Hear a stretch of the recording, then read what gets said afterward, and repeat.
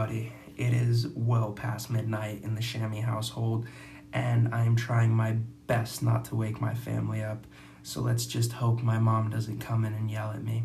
Anywho, I would like to talk to you today about a specific way to improve my writing, and that would be to find my style, to find my niche, to find a way to help me write fluid and precise.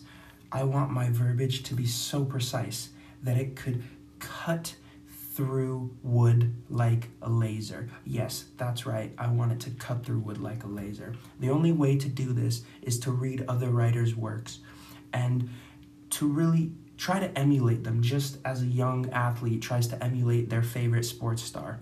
I would like to emulate an author in a way that helps me become a better writer myself. Now, I would not like to copy this author and do everything that they do. However, I would really just like to write as if I were an author. I would like to voice my thoughts clearly and concisely. But yeah, that's what I think. Oh no. Mom, no! Mom, no, that's a Febreze can! Stupid boy, always making noise.